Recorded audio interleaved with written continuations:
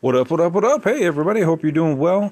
Hey, I just want to let you know, I know everybody can't always support and donate to the podcast, but hey, if you can do a one-time donation, I put up a Buy Me a Coffee link in this description of the podcast. So if you go to the description of the podcast, it'll be at the bottom, and you can just go to that link and you buy me a cup of coffee, or two if you want. And that would just help support the show, and I can wake up a little bit more and bring you more info. So thanks for listening to the podcast. If you can donate, that would be much appreciated. And let's get on to the show. Does Monday at the office feel like a storm? Not with Microsoft Copilot. That feeling when Copilot gets everyone up to speed instantly? It's sunny again. When Copilot simplifies complex data so your teams can act, that sun's shining on a beach.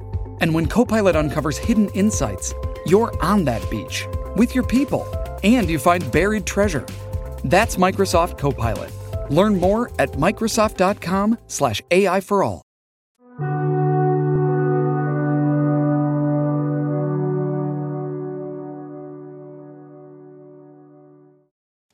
What up, what up, what up? Welcome back to Lockdown Universe, some of the bizarre, peculiar, and unheard of stories of UFO legend and paranormal lore. Welcome back, welcome back.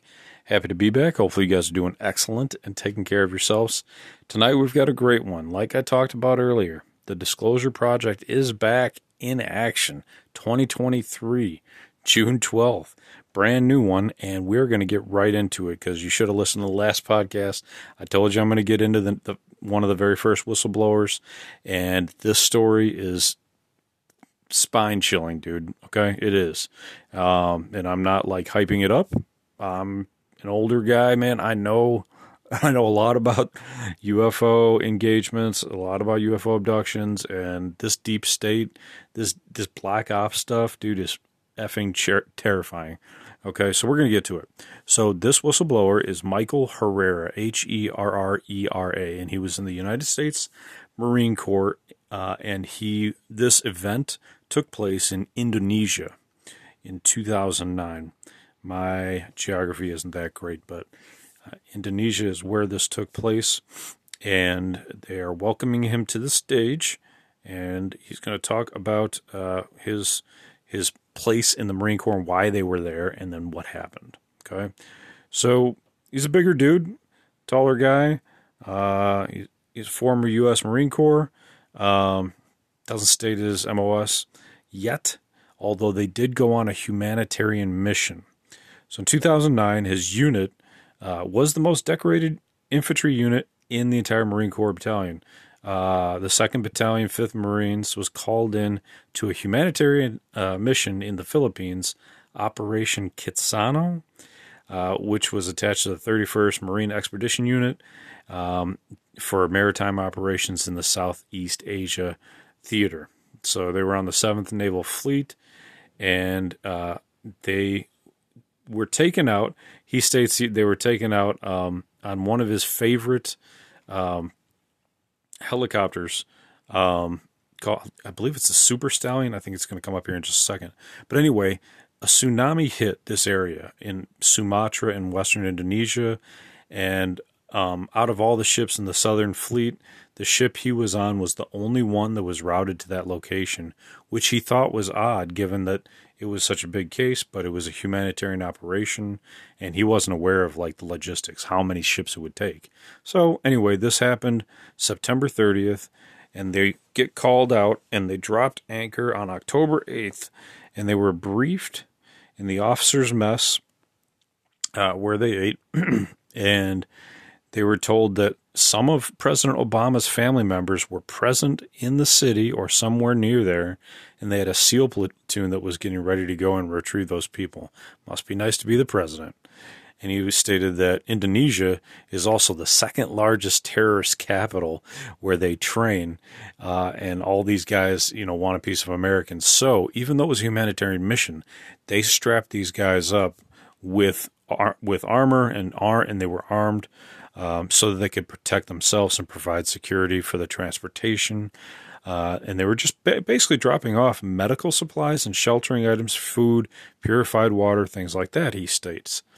So they ended up selecting certain Marines to go ahead, and there was 6 Marines in his unit, and it was so spread out they had just NCOs that were in charge, and they boarded a CH-53 Super Stallion, which is, he states, his favorite ship, or his favorite helicopter that's about 100 feet long, and they flew to the southwestern part of the city of Padang.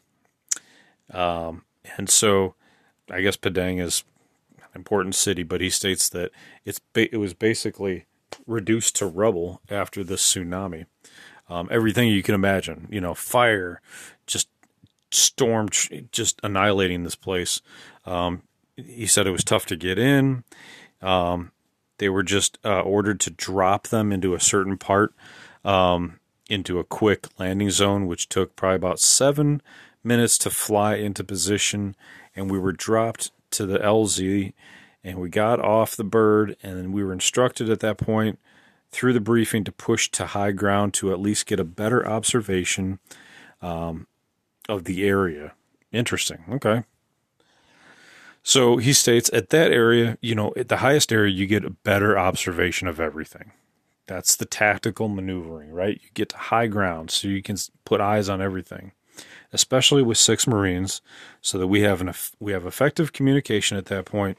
If we need to engage, we can do it properly with the amount of ammunition that they had, which were only M16s and A4s.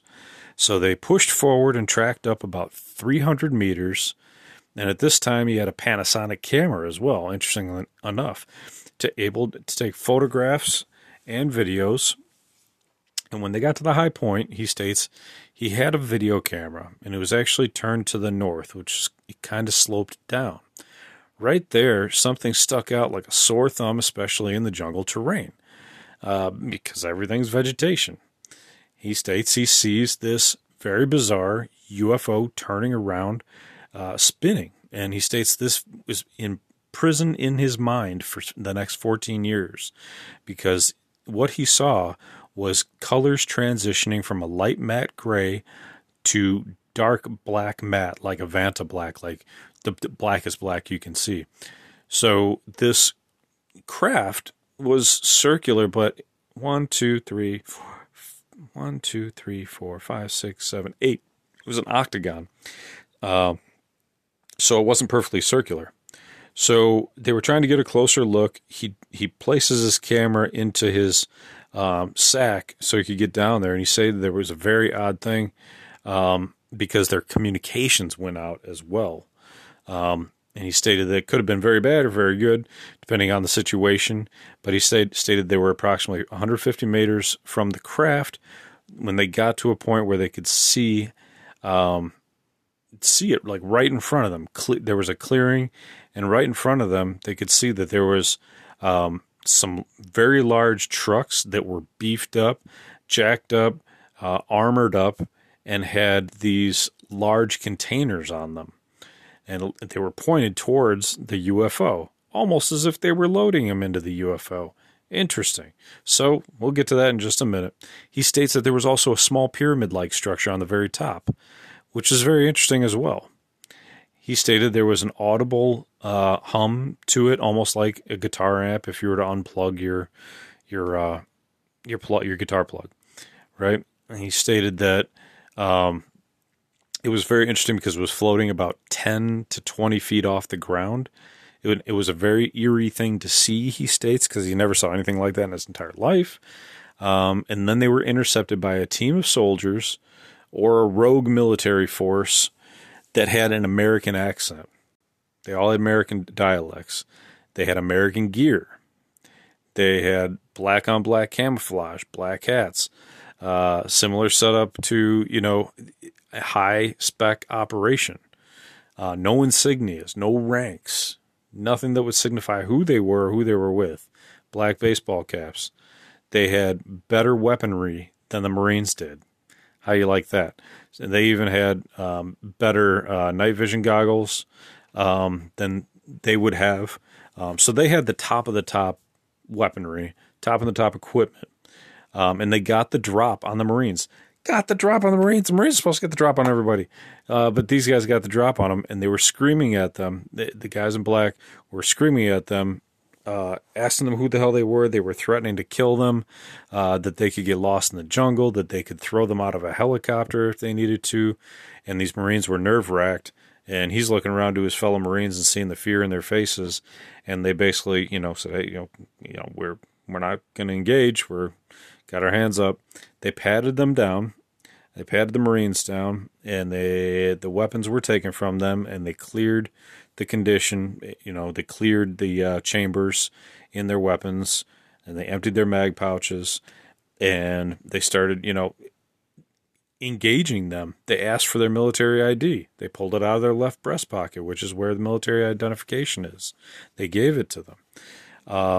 And then these men in black, not necessarily the men in black, but these camo guys in black, pulled out what looked like a modern day smartphone, but in 2009, which, different time period. iPhone had just come out, but nothing special. And they started doing a biometric tracking of these guys. They started pulling out all the information they could on these guys. They took fingerprints, retina scans. They took pictures of them so they could document, these guys and see who the hell they were. But for some reason it wasn't working. They couldn't scan their IDs. They couldn't get the information up. So there was a bit of challenge for what they were trying to accomplish here. But while they were underneath investigation, they were looking. Herrera was looking behind them, and you could see that these Ford F-350s, the big ones, not 150, not 250, 350, were beefed up, and they had these containers. And these containers were very interesting because they kind of look like large pods, right? Like moving pods, like a U-Haul, the bed of a U-Haul on the back of a trailer that these 350s were pulling. Okay? So he said that there was a cylinder on the front that looked like it had oxygen or maybe for vacuum sealing, like what he had seen in his military career. They would vacuum seal drug containers. However, he came across an individual who stated that he had firsthand account information with this project. He actually was part of this project. Not this individual, but another individual he met. And he stated that those containers, they did not carry drugs. They're not putting drugs on UFOs. They were doing human trafficking. They were placing humans that were in these containers that had breathing apparatus in the front, so that oxygen could get in and they could survive. So that's what the breathing apparatus for. That's what that unit in the front of these containers was for. And Herrera says he's really upset about it because this area had already gotten ravaged by a tsunami, and it was almost like it was free chicken. Like these guys just came in, picked up a bunch of Indonesians, and they were going to throw them up and feed them to the aliens. That's what he felt like he was seeing, and that's what he feels is hugely detrimental, right, to the human race. Obviously, very disheartening, very disheartening. So he's very, very upset now. He didn't know what he was really seeing back then, so he's just kind of like going along with, hey, we're getting, we're under fire here. We got to give them what they want. Try not to get killed.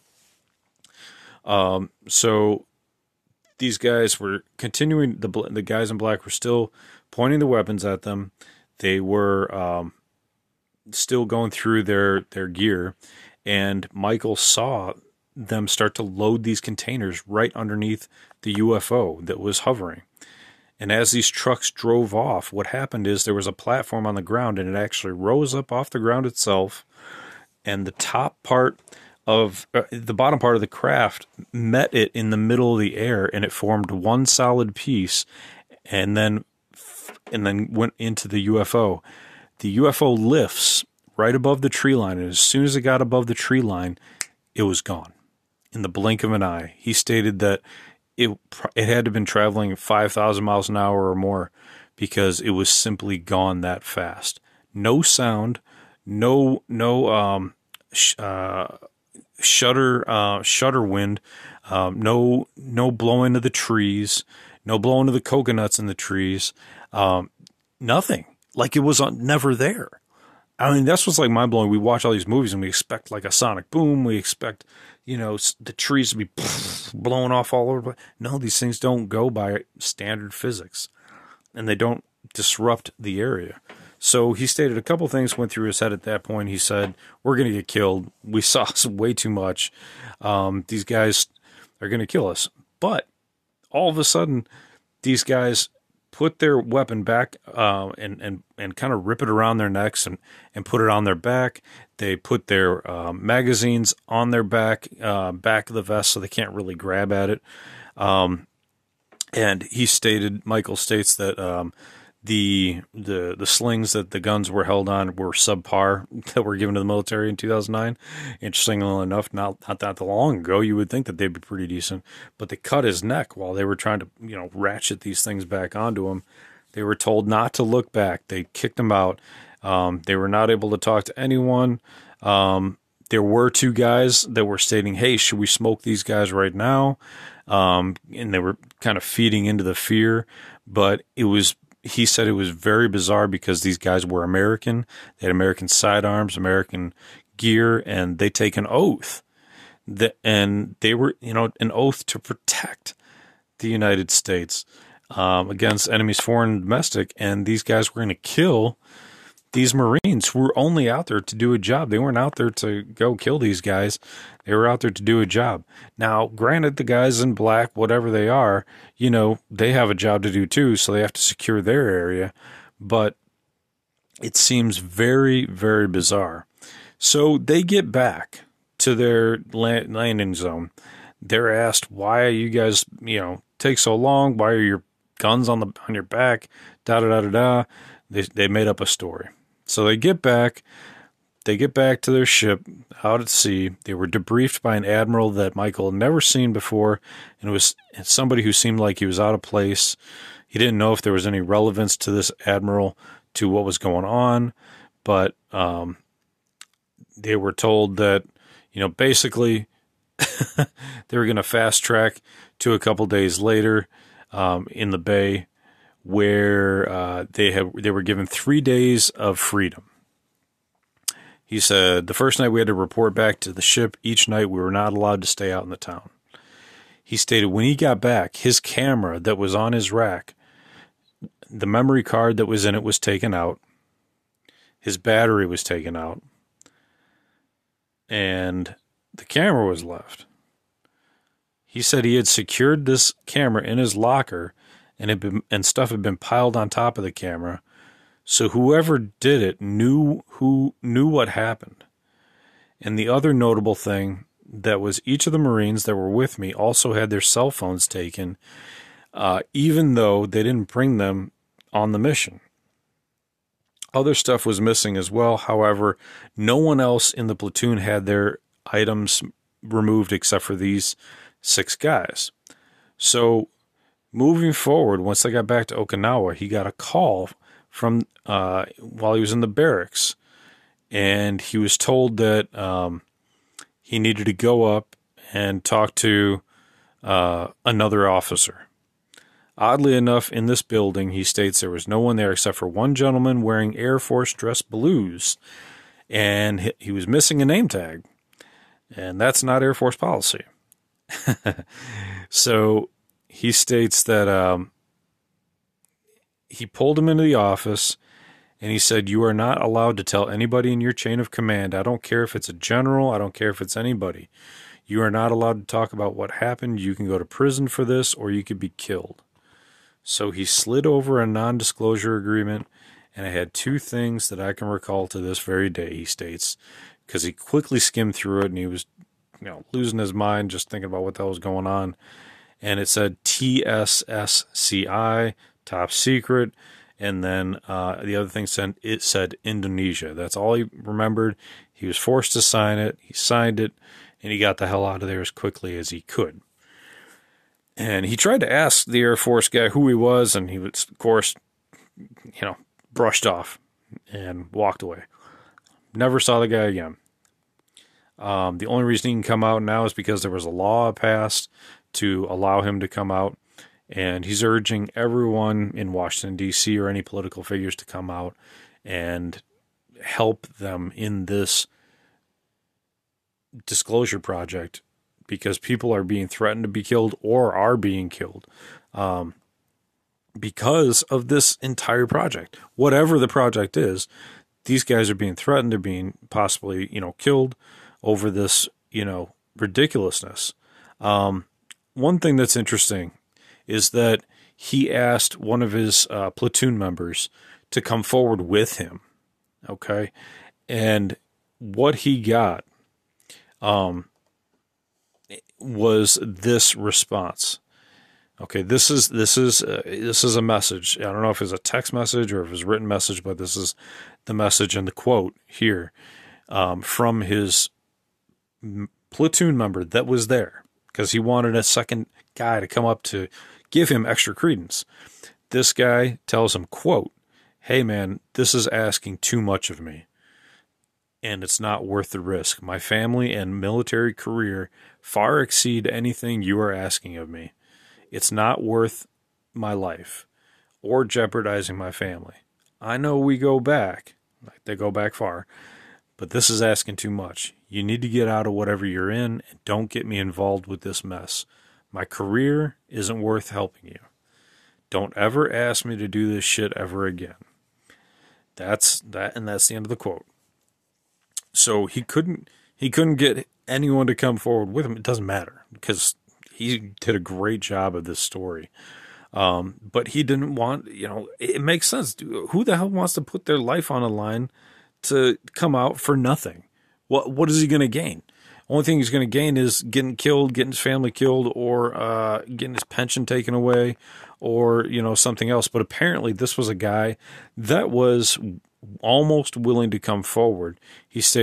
Greer states that they did reach out to the 5 other guys in the platoon, and they're not releasing their names because they asked to not release their names. But Herrera did release, this quote that he got from one of his friends, So it just goes to show you that so many of these people are terrified to come forward and say anything. That's why Greer, in this disclosure project, notified the White House and the Congress to give 6 to 12 months of anonymity or not anonymity, but freedom to not be prosecuted, so that these guys could come out with their story, and not have to worry about getting their entire lives upended or getting prosecuted or their families being threatened or whatever the case is on anything. So. Yeah, man. I mean, this is wild stuff because if it's going Greer's way, and Greer's stating that this is all the government and that all these alien reproduction vehicles are ours, are the government's, then we were down there. And if it's true that there were humans in those containers, then they're stating that the government or some black op agency, maybe it's not the government, maybe it's black op agency, is human trafficking. And if that's true, if it's a black op agency, not part of the government, then why did an Air Force, quote unquote, official come down and have him sign a non-disclosure agreement? Was that even an Air Force official? Or was that part of, like a black ops, company fake dressing up as an Air Force official with no name tag, having him sign a non-disclosure agreement, freaking this guy out, stating that he could be killed or imprisoned, just to get him to sign this NDA so that he's worried about and never coming out with this story for the rest of his life. Well, he came out with it. So what are you going to do now? So it's very interesting. It's very fascinating. So let's get to like my thoughts. My thoughts. I've heard stories about us doing, if let's say this was an alien ship, not a government ship. I've heard stories about us trading beer. Okay. That, could it have been beer in those containers? Maybe, but would it have really needed like a breathing apparatus in the beginning of the container? Probably not. Is this the way they would distribute beer in the middle of the forest? Probably not. Does this seem like an event that would have taken place in the middle of a forest where they would have done human trafficking in the middle of a forest? Sounds like that's where you would do some human trafficking, in the middle of a forest. So, you scoop up a bunch of people, you put them into a bin, and you do it not on a military base. You do it out in the middle of nowhere, and you pay these guys a whole shit ton of money, and off they go. Now, if this is human trafficking, and if these guys are, some black op agency, not the government agency, but some secondary agency they hired, or somebody was hired to do this, how? I don't care how much money you're paid. How the hell can you sleep with yourself at night, knowing that you sent off a whole bunch of humans to the aliens to be experimented on, to be killed, to be tortured, to be sent to another planet to live, whatever the case is? It's not good. If it's not volunteer, it's not good. Okay. And it doesn't look volunteer with the way that these things look like, like those pods that you can get to move. You can stack up your own furniture into. You can order these pods to come to your house. They're called pods, or there's another name for them. But anyway, or like the back of a U-Haul bed. It's all like a shipping container, just all metal. There's no windows on this thing. They just look like it was cattle to be shipped off. So, what do I think? Do I think that could happen? Sure. I mean, it doesn't seem like they were shipping beer in this. According to Randy Kramer, we're the best at shipping beer. We would have shipped it out of a warehouse where the beer was cold and shipped it, out of a location where it was being made. So it's not general commerce that we're shipping off here. It's something special, whatever that case is. Is it humans? I can't say for sure.